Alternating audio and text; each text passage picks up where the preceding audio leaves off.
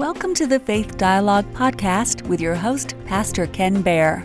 Are you ready to swim in the deep end of the Bible pool or climb to the top of Faith Mountain? If so, open the eyes that see, those ears that hear, and a heart that is receptive. Get your cup of coffee and your Bible as we begin. About deliverance. I remember 2 weeks ago when I was here, we talked about deliverance, and last week Pastor Hal talked about God's greatest gift, which is grace. But we've been talking about deliverance, and we're now in 2 Thessalonians. And I want to let you know that we're going to continue the same theme. I mean, we call it deliverance because Paul said that the Lord delivers us from the wrath to come. And the 1st and 2nd Thessalonians is a very prophetic book. There's a lot of prophecy in it. And one of the things I mentioned, I think, a couple of times now is that we're talking about what's called eschatology, which is the study of the last things. That's not a salvation issue. Many people come to Christ without knowing anything about the second coming. There are many people that take a look at the book of Revelation and Daniel and they're not quite sure how to interpret it. They don't take it literally, and that's okay. It's not a matter of salvation. We teach it, however, that what the Bible says is typically what it means. We try to take it as literally as possible. Now, we have a very unusual title for you today, and that title is This Present Delay. You see, when Jesus said, I go to prepare a place for you and I'm going to come back and receive you to myself, the apostles were looking up in the sky. They're expecting Jesus to return. Paul expected Jesus to return. They called it the blessed hope. At any moment, it was urgent. It was something that was going to happen without delay. Aren't you glad? Aren't you glad that we're in this present delay? You need to be glad because we wouldn't be here otherwise. If Jesus would have come back 2,000 years ago, none of us would have ever been born. But we get to participate in this thing called the kingdom of God. So for the last 2,000 years, we've had this thing called the church age or the age of grace. And there's something that delays. Today we're going to be talking about just 4 verses, okay? So if you think you're going to get out of here early, you're not, okay? Because there's a lot in those 4 verses. There's a tremendous amount that Paul wants us to know about the second coming of Jesus Christ, and also what is causing this present delay. The author of the book of Hebrews says this. He says specifically to the last days and tells us to encourage each other. Hebrews 10:25 says that we're not to give up meeting together, as some are in the habit of doing, but encouraging one another, and all the more as you see the day approaching. So the question is this: what would you do if you knew that Jesus was coming back tomorrow? You continue doing what you're doing today. You continue to meet together, to pray together, to encourage each other. Jesus is coming back, and we're supposed to be able to stay. To stay focused on what we need to do. So, if you have your Bibles, you can turn to 2 Thessalonians chapter 2. We'll be reading just 4 verses, verses 5 through 8. Paul says this. He says, "Do you not remember that when I was still with you, I told you these things, and now you know what is restraining, that he may be revealed in his own time. For the mystery of lawlessness is already at work. Only he who now restrains will do so until he is taken out of the way. And then the lawless one will be revealed, whom the Lord will consume with the breath of his mouth and destroy with the brightness of his coming." You know, as I said, the previous weeks, we talked about that Paul wrote these letters because even though he was with them and spoke a lot on the second coming, on the day of the Lord, they were confused. And that happens. Often when you talk about the day of the Lord, people hear only part of it and they get confused. On top of that, Paul said that there were some that actually sent letters to the people in Thessalonica and said they were from Paul. And he said, no, that was not true. Even if you receive a letter from somebody saying it was me, understand what I told you. And he said, if you remember last time we talked, he said there were 2 preconditions that needed to be met. Remember? 2 preconditions. One was called the falling away. And we said, well, that's kind of hard to describe what that is, because at any given time, we've had whole countries that used to be basically believers that are no longer believers. And I told you the story of when I was in Europe and I would visit the cathedrals. And it was so sad because so many of these cathedrals were these beautiful buildings. You could only imagine what it was like maybe 400 or 500 years ago, maybe just 100 years ago. when the bells would ring and the church would be filled and people would be worshiping God. But today, most of these cathedrals, in fact, almost all of them are owned by the state. Not only are they owned by the state, but the state also provides the salaries for the clergy that are left. And if you happen to be there on a Sunday like I was, and you decide that you're going to actually go to church, you have to come through the side door, because the visitor come in the front door. Come through the side door and you want to attend a church service, you'll be maybe one of less than 200 people attending these services. One of the things that I showed you was that there's a group called the Nuns, not Catholic nuns, N-U-N-S. It's N-O-N-E-S. And sociologists have been tracking the number of people in the United States that now say they have no faith at all.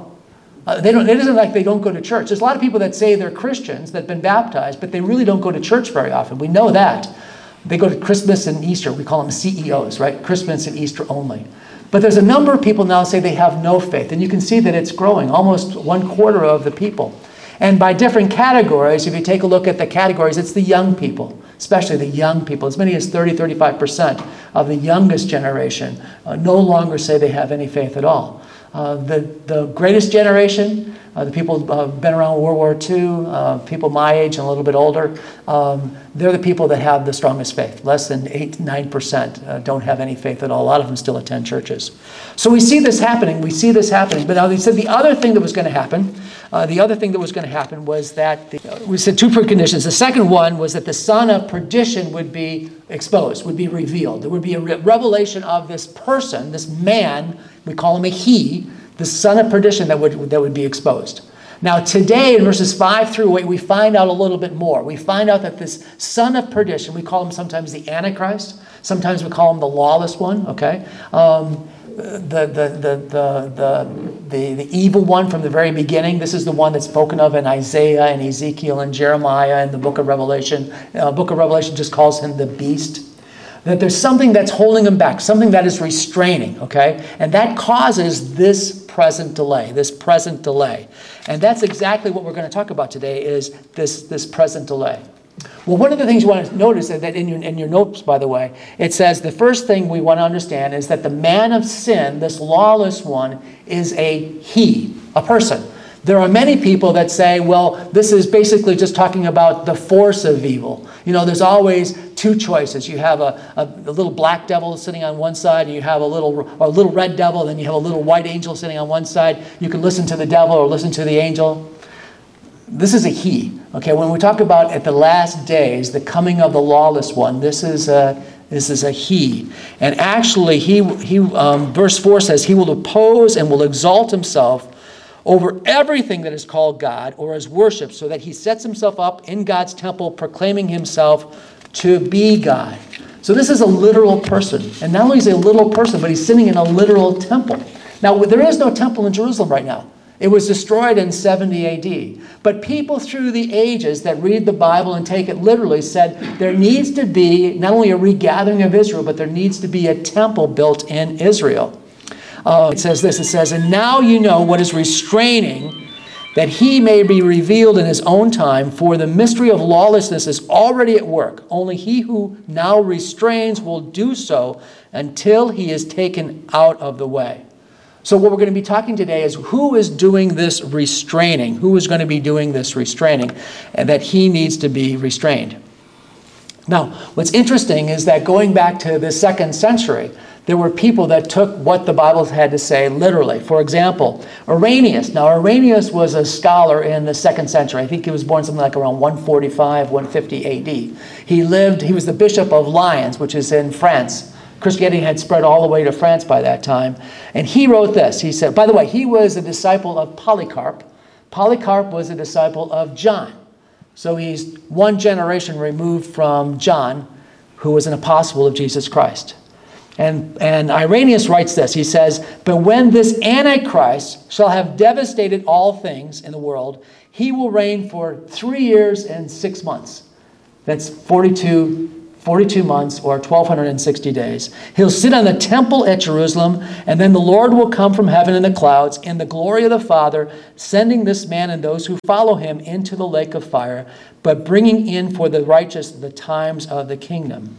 So I say this because I want to give an historical account. There are many people, like I said, many people that don't take the book of Revelation, they don't take prophecy, and they don't try to read it literally. They say, oh, it's too difficult to understand. I see dragons and I see crowns and things like that. I can't possibly understand it. But if you take the Old Testament and let the Old Testament explain what's going on in the New Testament, you can take it as literally as possible. So when it says 42 months, we assume it's 42 months.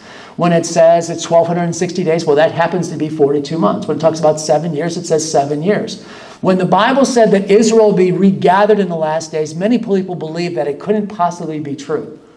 But then in May of 1948, it happened. And people have started looking at the Bible differently now than they were in the past, which makes a lot of sense. Sometimes prophecy is written in a way that the people at the present time don't understand it, but the people of the generation will understand it. There'll be a time when they'll understand it.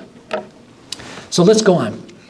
Paul said the mystery of lawlessness is already at work. There were already forces of lawlessness that were struggling to move forward even in Paul's day.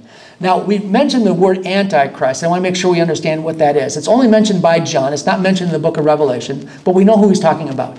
When you say antichrist, you can take it two different ways. One, you can take it as against Christ. You can take it as something that's against Christ. The other thing, you can take it as another Christ. And we know both things will happen.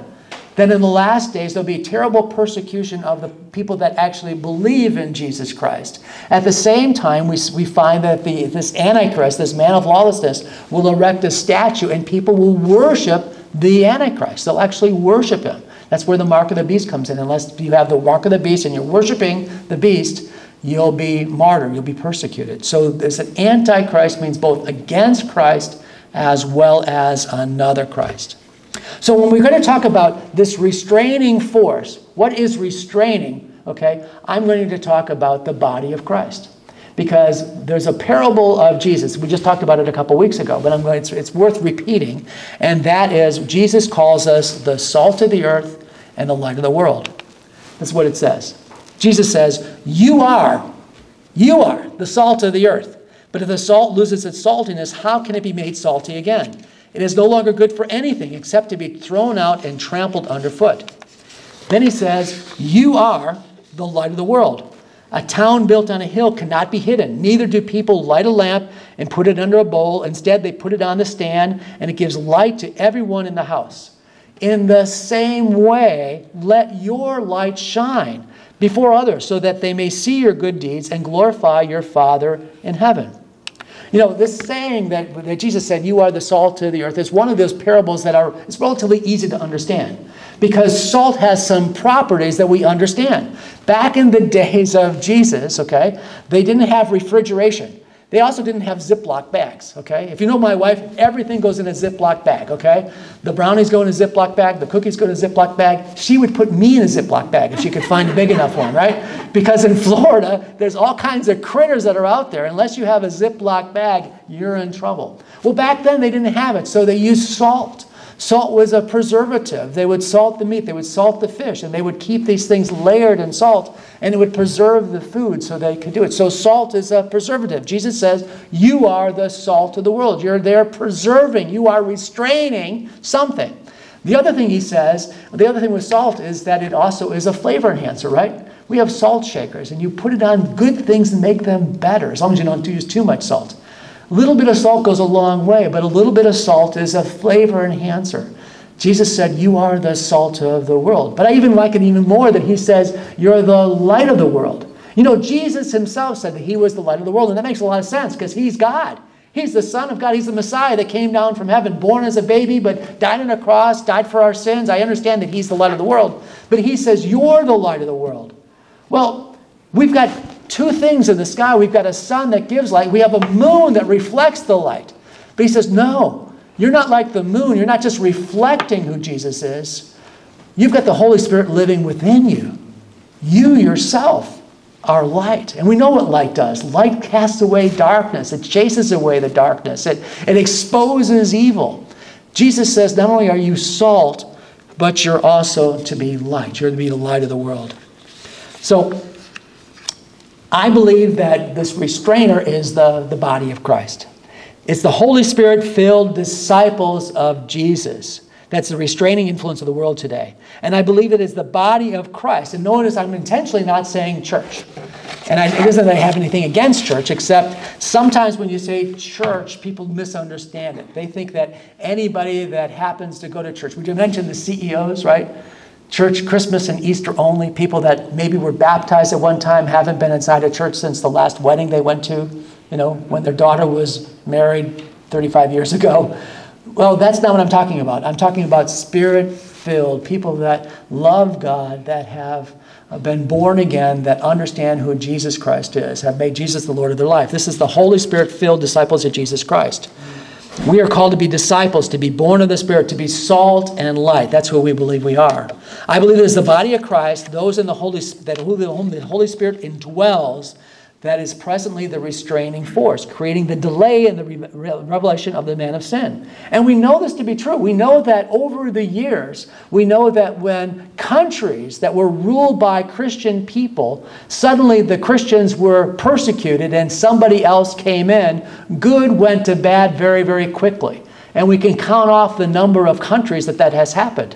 We don't want to look at our own country and our own political parties and say, well, it's that political party or this political party that is the evil one. That's a little bit too close to home. But we can see over a period of time. We know that over the last 2,000 years, it's the Christians that have been the salt and the light. They've been restraining force. You pray for your family. You pray for your sons and daughters. You pray for your grandkids. You pray for your neighbors. You're restraining the evil at the same time. You're restraining that evil. The body of Christ is what Jesus uses to feed the hungry, to clothe the naked, to welcome the stranger, and to preach the good news. Now, I know that it's a little controversial to say that it's the body of Christ, because what we're talking about is this idea that the body of Christ is raptured out prior to the tribulation. And everybody doesn't believe that, and God bless them, that's okay, but that's what I teach. I teach it because for three main reasons. So I'm going to basically show you three reasons why I believe, and I'm not even going to use this verse, three reasons why the scriptures tell us that it's the body of Christ, Spirit-filled believers, that will be taken out prior to the coming of the tribulation, because they are the ones that are restraining the evil one. So number one, there's a marked difference between what we understand as the rapture and the second coming. The rapture is the occurrence of believers meeting Jesus in the air. Remember, Jesus said, I go away to prepare a place for you. I will come back. In 1 Thessalonians, it says that he'll come back with the voice of an archangel, with the sound of a trumpet. The dead in Christ will rise, and we who are alive will meet them and be caught up together and meet them in the clouds. In 1 Corinthians chapter 15, the same type of event is called to be in the twinkling of an eye. It happens suddenly. Now, that's completely different than what the Old Testament's talked about with the coming of the Lord. Zechariah describes the coming of the Lord as he comes when Jerusalem is being attacked, when the Lord stands on the Mount of Olives and fights against all the nations. Revelation 1, Jesus says, look, I'm coming with the clouds, and every eye will see him, even those who pierce him, and all the peoples on the earth will mourn because of him. Verse 20 says that, and Jesus says in Matthew 24, he says, at that time the Son and the Son of Man will appear in heaven. All the tribes in the earth will mourn. They will see the Son of Man coming on the clouds of heaven with power and great glory. Remember also in the last teaching we had in 1 Thessalonians, Paul said that Jesus returns with his saints. He returns with his saints. Which means the saints have to be with Jesus at some time prior so that they can come back with Jesus. Let's go on. That was reason number one. Reason number two. A time interval is needed between the rapture, the gathering of the body of Christ to be with Jesus in his Father's house, and the second coming, which happens at the end of the tribulation. This time interval is best harmonized as being the 7 years of tribulation for a number of reasons. 2 Corinthians 5 teaches that all believers of this age must appear before Jesus at what's called the Bema seat. Every believer dies, goes to heaven, and then is judged for their works. It's not a matter of salvation, it's a matter of rewards. You'll be accounted for everything that you've done in this body, both good and bad, and that's called the Bema seat. And that happens in heaven prior to the return of Jesus. Also, in Revelation chapter 19, we see the marriage supper of the Lamb. Remember the marriage supper of the Lamb, that everybody's dressed in robes and they're all invited to the marriage supper of the Lamb. Jesus describes himself often as the bridegroom and the church as the bride.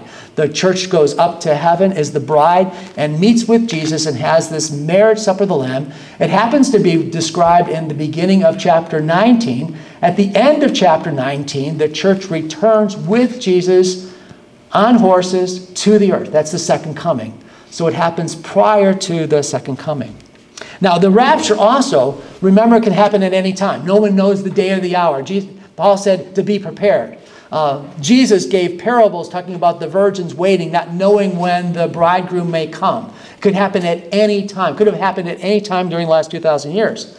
However, the second coming is very described as exactly when it will happen. It will happen exactly 1,260 days after the Antichrist is revealed in the temple. It's also given as 42 months, or time, times, and half a time. The time is very specific. It's when Jerusalem is surrounded by the enemies, Jesus will return, and he'll land on the Mount of Olives.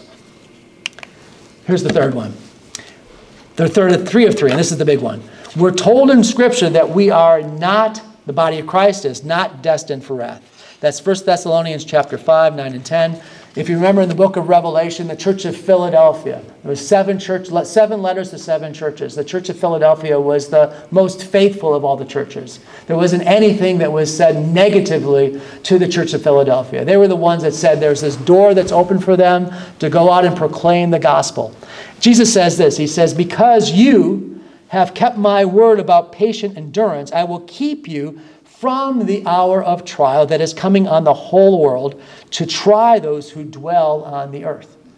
So again, the church of Philadelphia was promised that they would escape this time.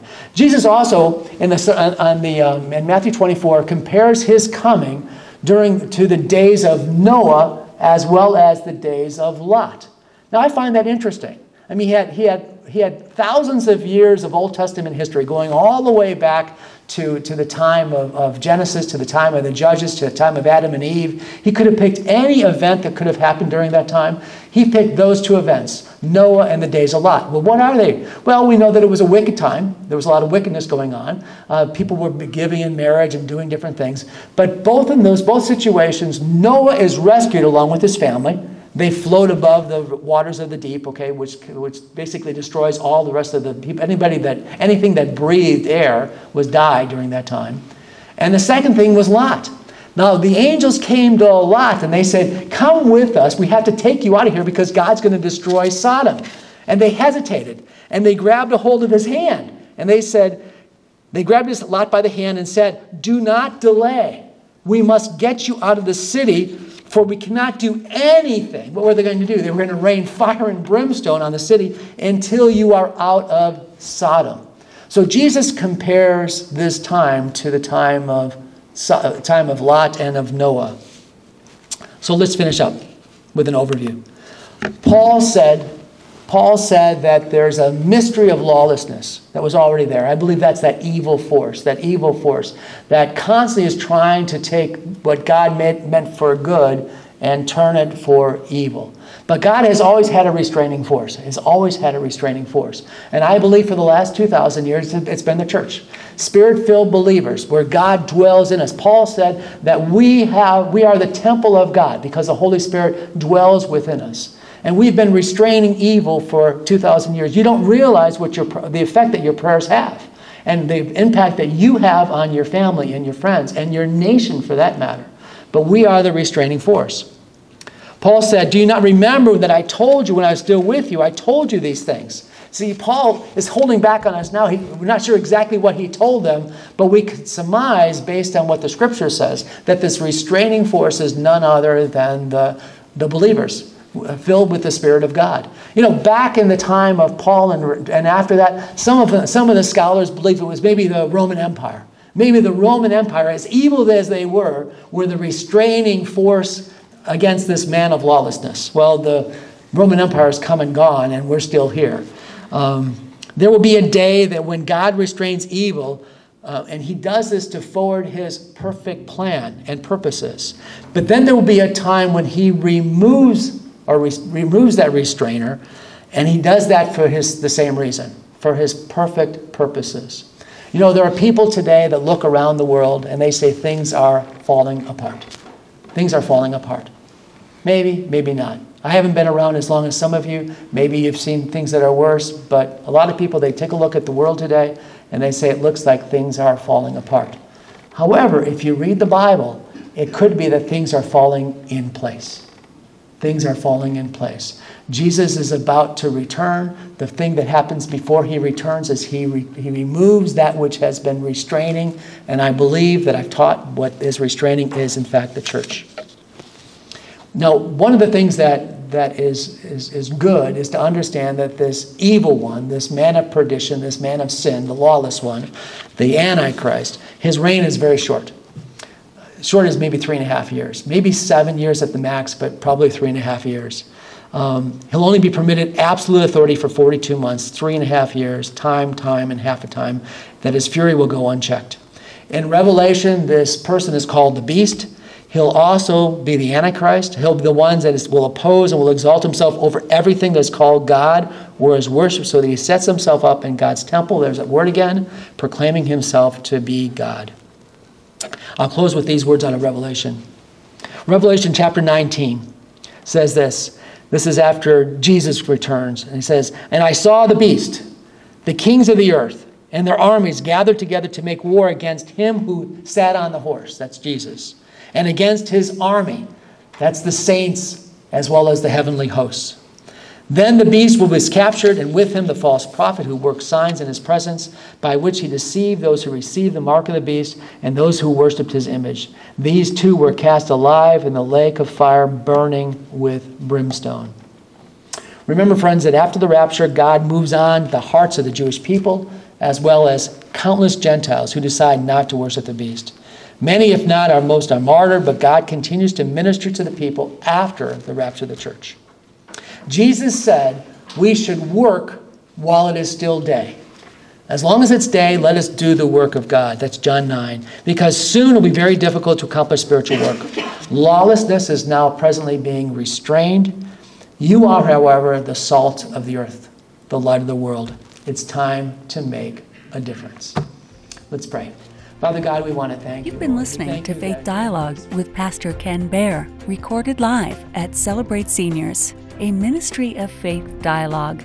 You can listen to or watch all of the recordings at Faith Dialogue by going to www.faithdialogue.org.